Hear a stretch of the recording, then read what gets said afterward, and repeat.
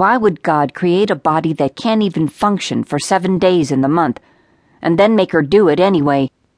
Her little daughter started to fuss in the other bedroom, so Maggie squared her shoulders, put on a smile, and tried to look happy when she peekabooed into the room.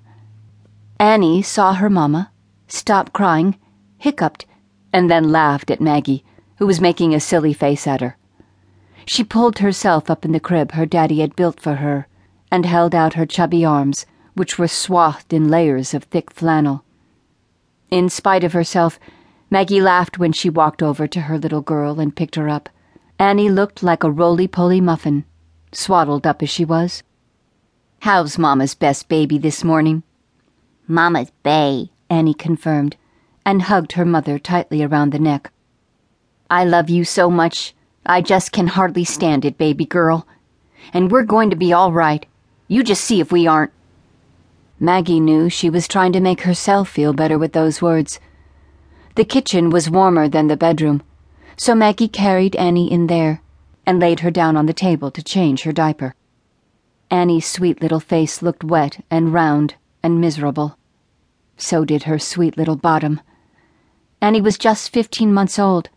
Maggie wiped the tears off of her baby's cheeks, kissed her soundly, changed her diapers, rubbed her chafed behind with glycerin, tickled her tummy, and bundled her up again. "I miss your papa, Annie, honey. He loved you so much, and now you'll never even know him." Maggie shook her head sadly as she settled Annie into the lovely high chair that Kenny had built and lowered the wooden tray that he had fashioned on hinges so that the baby wouldn't fall out and hurt herself. It didn't look as though the water would ever boil. Maggie and her daughter sang a little back-and-forth tune while she poured herself a cup of not-quite-hot coffee. Then she swallowed it with a shudder. Sometimes coffee would ease the pain of these god-awful headaches. She was startled when she heard a loud, thumping bang on the kitchen door.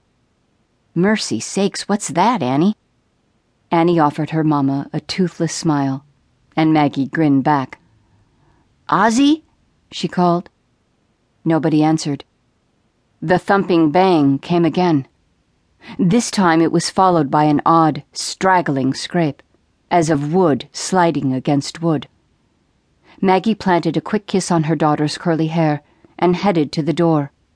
Somebody had told her about zombies once. Whoever it was said that zombies were the undead, and that's pretty much what Maggie felt like when she trod miserably over to the kitchen door and opened it up. She expected to find Ozzie, drunk, propped against it with a stupid grin on his face, and she was prepared to lecture him soundly. Ozzie Plum was her hired man, and if a more useless individual than Ozzie existed on this earth, Maggie had yet to meet him. She'd fire him and hire somebody else, but she didn't quite know how to go about it. Anyway, there wasn't anybody else in this neck of the world to hire, and even if there was, who'd work for a woman, except another bum like Ozzie? "Oh, sweet Jesus," Maggie breathed at the sight that greeted her eyes. A big roan horse stood there. It seemed to loom from out of the misty dawn, and it was peering at her with solemn brown eyes. Astride the horse was a man unknown to Maggie. The stranger had apparently reached out to bang at her door with the stock of the rifle, which now dangled hopelessly from his fingers. The rifle slipped out of his slack grip as Maggie stared at him and made a dull crackling sound as it hit the frozen dirt.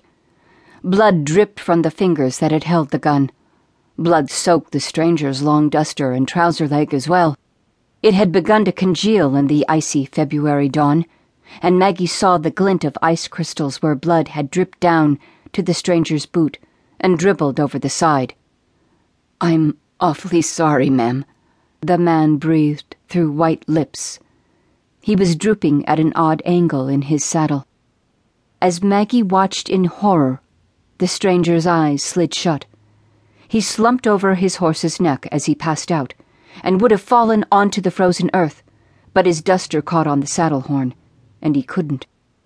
"Oh, sweet Jesus," Maggie murmured again